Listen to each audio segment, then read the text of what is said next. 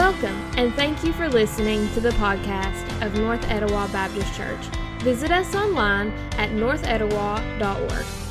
Rather than church being a place where people far from God are met with shame, guilt, and condemnation, we believe Jesus leads us to be a family that extends His grace, mercy, and forgiveness to everyone. We hope you enjoyed today's service. If you would, take your copy of God's Word and turn with me to Jeremiah. In the Old Testament, you go to Psalms, Proverbs, Ecclesiastes, Song of Solomon, Isaiah, Jeremiah, there it is, Jeremiah, then Lamentations, Ezekiel, Daniel, Hosea. What's next? Joel, Amos, no, we better not. Go to Psalms, then go Psalms, Proverbs, Ecclesiastes, Song of Solomon, Isaiah, Jeremiah. Lamentations, Ezekiel, Daniel, Hosea, Joel, Amos, Obadiah, Jonah, Micah. Okay, you get the picture. You know where Jeremiah's at? Pages seem to be slowing down, turning, so I think you're getting there. Tonight I want to talk about the preacher's greatest. The preacher's greatest. I am a preacher, so I figured I could tell you some of the greatest. What do I mean by that? I want to consider tonight what I feel is the preacher's greatest motivation, what is the preacher's greatest challenge, and what is the preacher's greatest duty. All right, those are going to be the 3 points tonight. My greatest motivation, my greatest challenge, and my greatest duty. And we find all 3 of these things in Jeremiah. Now, we're going to be in different parts of this book, but we're going to be in Jeremiah chapter 4 first. I believe you can judge any preacher, judge me and any other preacher, by these 3 points tonight. Let's go, Lord, in prayer, and then we'll dig into God's Word. Father, I pray that you would just bless this time we have together, and let us glean from your Word. And Lord, let us just dig in and find and see what you're saying so that we can apply it to life. And God, I thank you for letting us be here tonight together. In Jesus' name, amen. All right, the creature. I just already did it, didn't I? All right, we have been focusing on a certain 4-letter word in this month, okay? A 4-letter word. Most of the songs we sang tonight have that 4-letter word in them. Today, this morning, and last week, we had sermons talking about that 4-letter word. The preacher's greatest motivation is, what is that 4-letter word?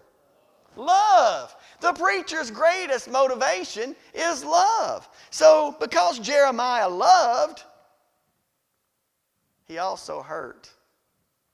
Look at Jeremiah chapter 4, verse number 19. Let's start with verse 19. Jeremiah 4:19. Because he loved, listen to this. My anguish, I writhe in pain. Oh, the walls of my heart is beating wildly. I cannot keep silent. For I hear the sound of the trumpet, the alarm of war. Crash follows hard on crash. The whole land is laid to waste. Suddenly my tents are laid waste, my curtains in a moment. How long must I see the standard and hear the trumpet, the sound of the trumpet? For my people are foolish. They know me not. They are stupid children. They have no understanding. They are wise in doing evil. But how to do good they know not. You see, Jeremiah loved the people. But because he loved them so much, he hurt for them. He saw the people being tossed to and fro, listening to every wind of doctrine. And he saw them going from this meeting place and that meeting place. And he saw the people, they were not grounded in their beliefs. They were not committed to doing good. And Jeremiah was hurting and anguishing over the people. You see, it was love that made him hurt so. Friends, in the same way, it was love that motivated Jeremiah to preach. In Jeremiah 38, he was preaching even though he was thrown in a slime pit. He still preached even from the depths of that mud. Captivity is coming. Captivity is coming. That's Jeremiah 38, 1 through 6. Isaiah, love motivated Isaiah to preach. He was captive, and yet he was running around naked, proclaiming the captivity. That's in Isaiah chapter 20, verse number 3. Then love also motivated John the Baptist to preach the truth. And by preaching the truth, John the Baptist had his head cut off. He was beheaded. That's in Matthew chapter 14, verses 3 through 11. These people were preaching truth. The love is what was motivating them. Stephen, the first martyr, he was preaching and preaching truth, but yet he was stoned because he was preaching the truth. And he called the Jews hypocrites. That's in Acts chapter 7, 51 through 60. And we know about the Apostle Paul. He had a great turning around. He was Saul and became Paul, and he started preaching the truth, and he suffered in many ways. He had been placed in prison so many times. He had been shipwrecked. He had had all manner of things accused to him, but he never stopped preaching the gospel. Even in a jail cell, he was preaching. 1 Corinthians 9:16. Paul said, I'll never stop preaching. Love motivated all of these people. Love motivated them all to keep on keeping on. And you know the greatest example of that love is Jesus. You see, love is what held Jesus to the cross. He could have come off that cross at any moment, but he didn't because of love. That's an amen, see? Right there it is. Thank you, Avery. Love held Jesus on the cross. What a great place to have a newborn, isn't that true? I love it. Love held Jesus to the cross. He loved me and you so much that he stayed there. He was hurting, for certain. But yet he never came down because of the love he had for you and me. And even from the cross, do you remember? Father, forgive them. They don't know what they're doing. That's in Luke chapter 23 and verse number 34. It brings great emotion to me to think about my Lord hanging on that old rugged tree and hurting so, but the love that held him, that motivated him to be there. And he still said, Father, forgive them. They don't know what they're doing. What love. So tonight, I say, the preacher's greatest motivation, and I'm honestly telling you, my greatest motivation is love. I love Jesus with everything in me. I love the church. I love to preach. And I love you. I love this family. That's the motivation that a preacher has. The greatest motivation is love. What's the second point? The greatest challenge. What is my greatest challenge? What is a preacher's greatest challenge? If you're motivated by love, so what would be your challenge? I would say the challenge is repentance. Repentance. Repentance means a change of heart. You see, I want to do all I can to preach to people, the community, you, us. I want us to continually be in an attitude of repentance. And that's my greatest challenge. I believe a preacher's greatest challenge is to preach this repentance, this word. And friends, the problem is, in Jeremiah's day, the people wouldn't repent. Why wouldn't they repent? Because they were stubborn.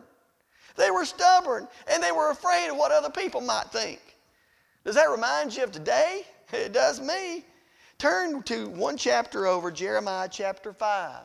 Jeremiah chapter 5. We're going to look at the first 3 verses.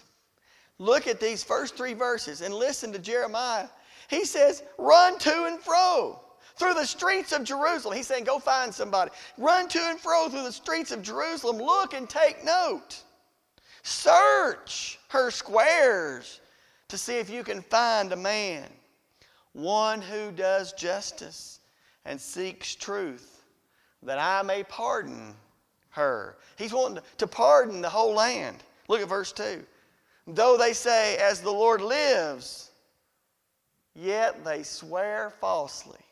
Verse 3. O Lord, do not your eyes look for truth? You have struck them down, but they felt no anguish.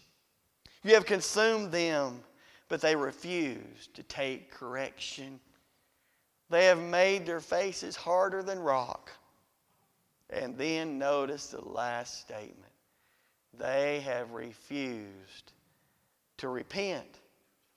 Jeremiah is struggling here. Go one chapter over to chapter 6 and look at verse number 16, just one verse there.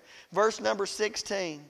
Thus says the Lord, stand by the roads and look and ask for ancient paths where the good way is, and walk in it and find rest for your souls.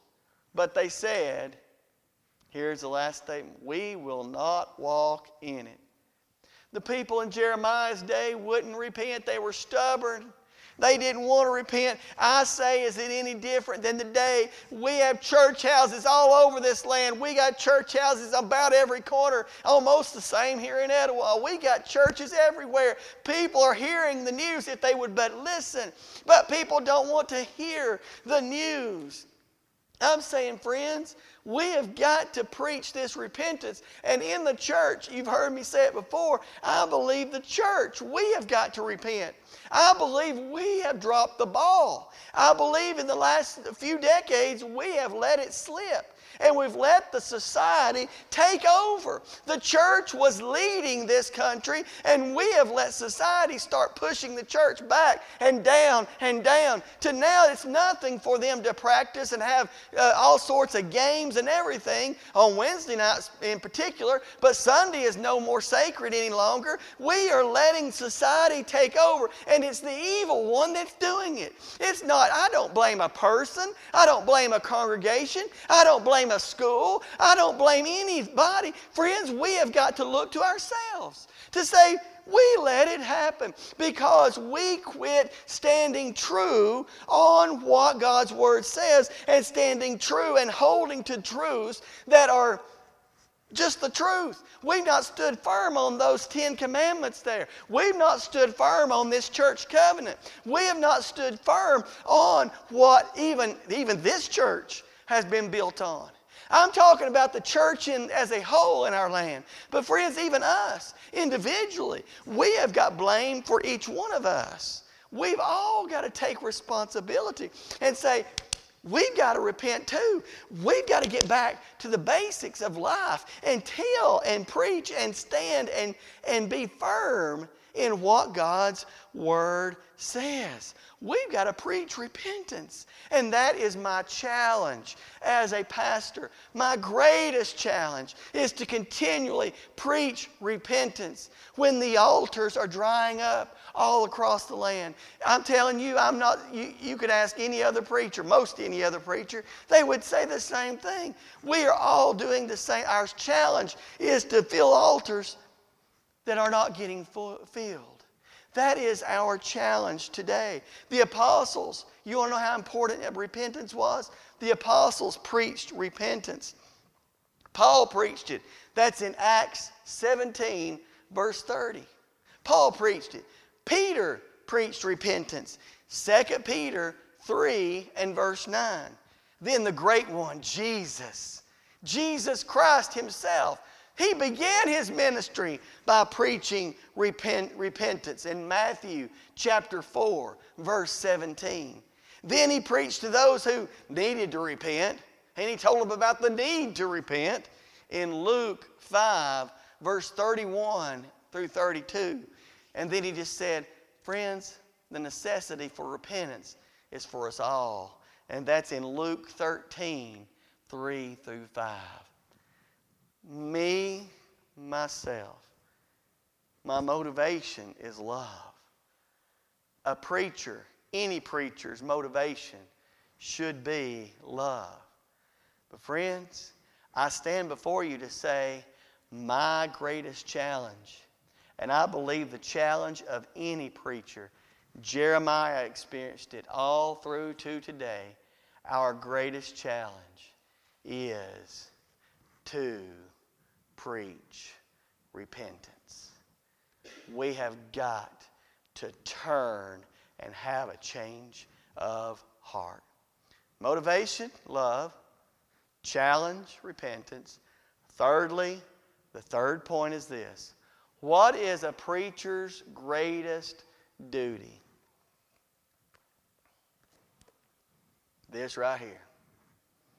To preach God's Word. Preach the Word. Stand firm on the good book.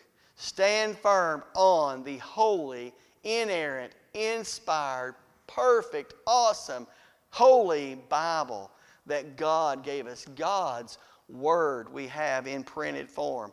Preach the whole counsel of the Word of God. Turn over to Jeremiah chapter 20. Jeremiah chapter 20. And I'm going to read a few verses there. Jeremiah chapter 20, beginning with verse number 7. Jeremiah 20, verse 7. O Lord, you have deceived me, and I was deceived. See, Jeremiah is talking here.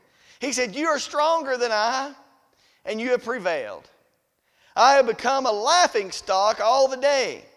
Everyone mocks me. For whenever I speak, I cry, I shout, violence and destruction. For the word of the Lord has become for me a reproach and derision all day long. If I say I will not mention him or speak any more in his name, there is, here listen to this, there is in my heart a burning as it were fire shut up in my bones, and I am weary with holding it in, and I cannot.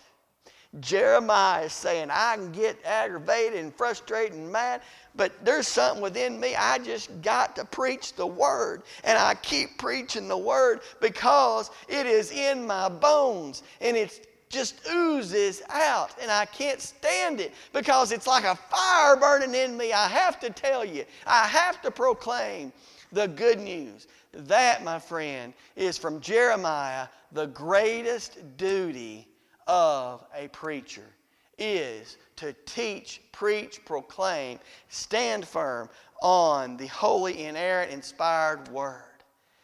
May I always stay true to God's Word. I want to transition just a little bit to the New Testament. Real briefly, and I'll do it as quick as I can in closing. But I'm going to take you on a whirlwind tour of Timothy. 1st and 2nd Timothy. We're going to go back and forth in 1st and 2nd Timothy. If you can keep up, I want you to. If you can't, just jot down these verses because we're going to go back and forth in Timothy. The Apostle Paul wrote 2 letters to Timothy encouraging him. And encouraging this co-worker. Paul had gone along, and Timothy had been a co-worker of his in ministry and in missions.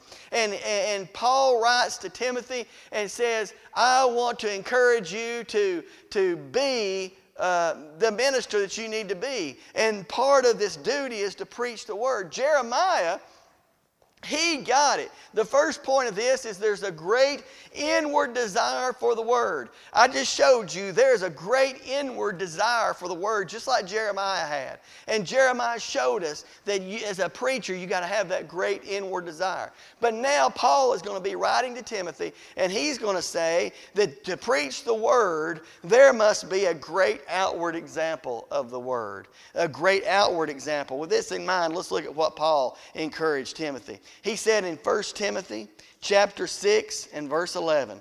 1 Timothy chapter 6 verse 11. He said, "But as for you, O man of God, flee these things." Now here he is, he's encouraging an outward example. He said, flee these things. Pursue righteousness. Pursue godliness. Pursue faith. Pursue love. Pursue steadfastness. Pursue gentleness. Fight the good fight of the faith. Take hold of the eternal life to which you were called and about which you made the good confession in the presence of many witnesses. I charge you in the presence of God, who gives life to all things, and of Christ Jesus, who in his testimony before Pontius Pilate made the good confession, to keep the commandment unstained and free from reproach until the appearing of our Lord Jesus Christ. A great outward example. That's part of the duty of preaching the Word. To preach the Word, we got to have an inward example. We got to have an outward example. To preach the Word, we got to have the attitude of a lion. To preach the Word, you got to have an attitude of the lion. 1 Timothy chapter 1. 1 Timothy chapter 1 and verse 18. "This charge I entrust to you, Timothy, my child, in accordance with the prophecies made about you, that by them you may wage the good warfare, holding faith and a conscience. By rejecting this, some have made shipwreck of their faith." You got to have to preach the Word. You got to have the attitude of a lion. But what's the opposite? To preach the Word, you got to have the meekness of a lamb. Go to 2 Timothy chapter 2.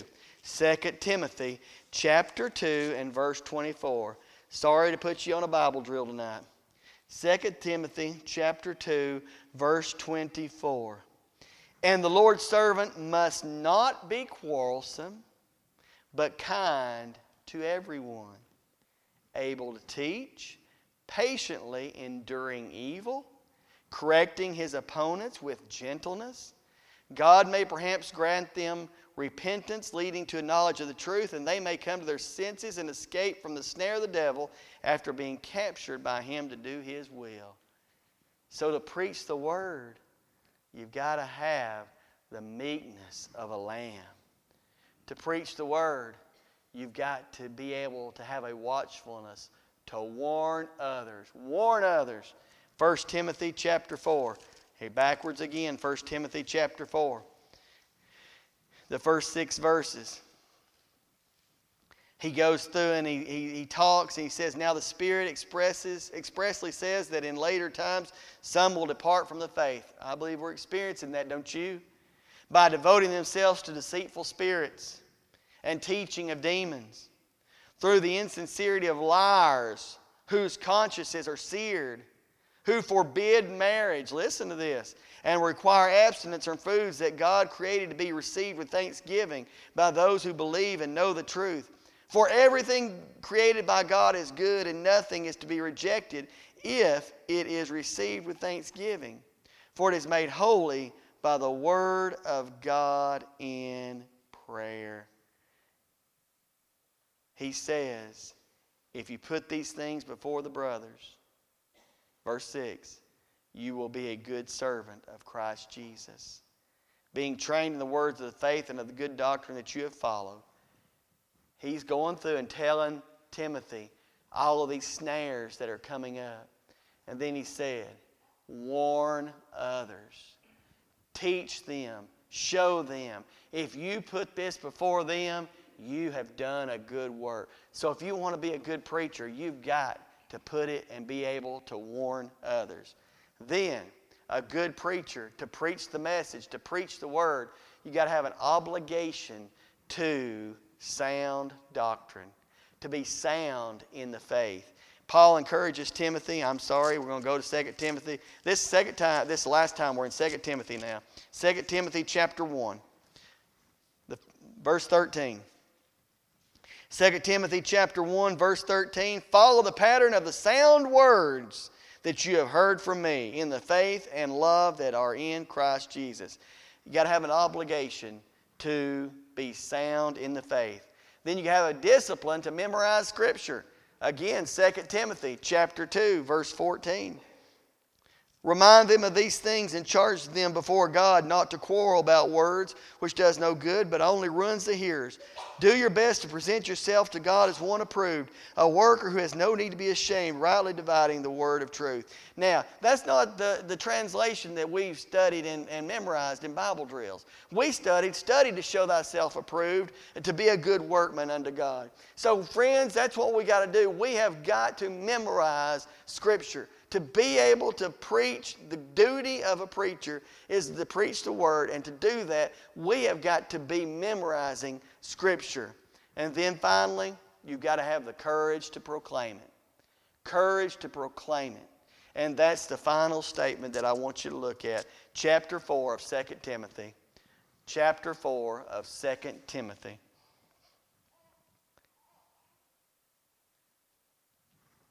I charge you in the presence of God and of Christ Jesus, who is judge, the living and the dead, and by his appearing in his kingdom.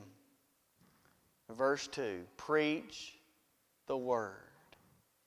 Be ready in season and out of season. Reprove, rebuke, and exhort with complete patience and teaching. Now, I could stop there, but I want you to notice verse 3. Are we not living, verse 3, and following? For the time is coming when people will not endure sound teaching, but they have itching ears. They will accumulate for themselves teachers to suit their own passions. Verse 4. And will turn away from listening to the truth and wander off into myths. As for you, always be sober-minded, endure suffering, do the work of an evangelist, fulfill your ministry. He goes on and says, I'm already being poured out. The time of my departure has come. Verse 7, he says, I have fought the good fight. I have finished the race. I have kept the faith. Henceforth there is laid up for me a crown of righteousness, which the Lord, the righteous judge, will award to me on that day. And not to me only, but to all of those who have loved his appearing. Tonight, the preacher's greatest motivation. I share with you my greatest motivation is love. I share with you the preacher's greatest challenge is to preach repentance. To continually preach that repentance to the world. And the preacher's greatest duty is to stand firm and to preach the inerrant, inspired, complete counsel of God's Word.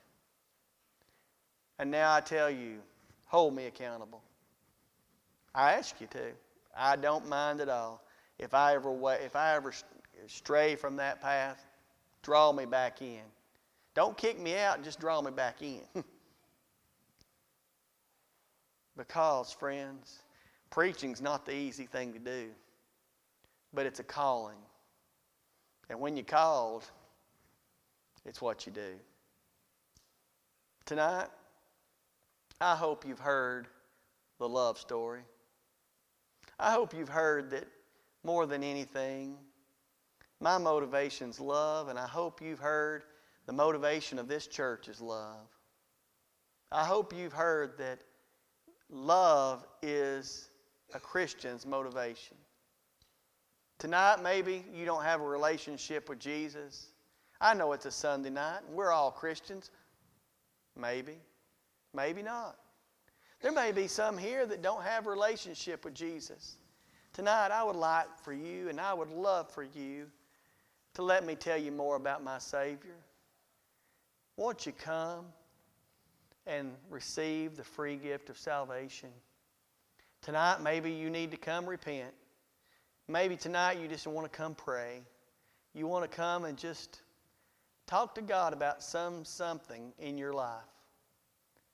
There's several things that could be going on in your life, and you need to just bring it to the Father, the one who can take care of it. So tonight, this altar is for you.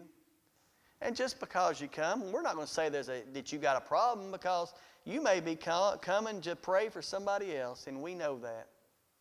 To bring them, to give them an opportunity to come. So tonight, this time of response is for anybody, for all of us actually, to respond to what the Holy Spirit is calling us to do. Don't push back when the Holy Spirit's calling. Respond the way He wants you to. Let's pray. Father, thank you for this time again. And Lord, I pray that we would respond the way you want us to respond and do what you call us to do. And we just give you praise and thanks for it. In Jesus' name, amen. You've been listening to the services at North Etowah Baptist Church. If you made a decision for Christ today, head over to northetowah.org/contact. Fill out the form, and someone from our staff will be quick to contact you. Not to mention, we'd love to worship with you. All worship times and other activities can be found on our website. Thanks again for listening, and may God bless you.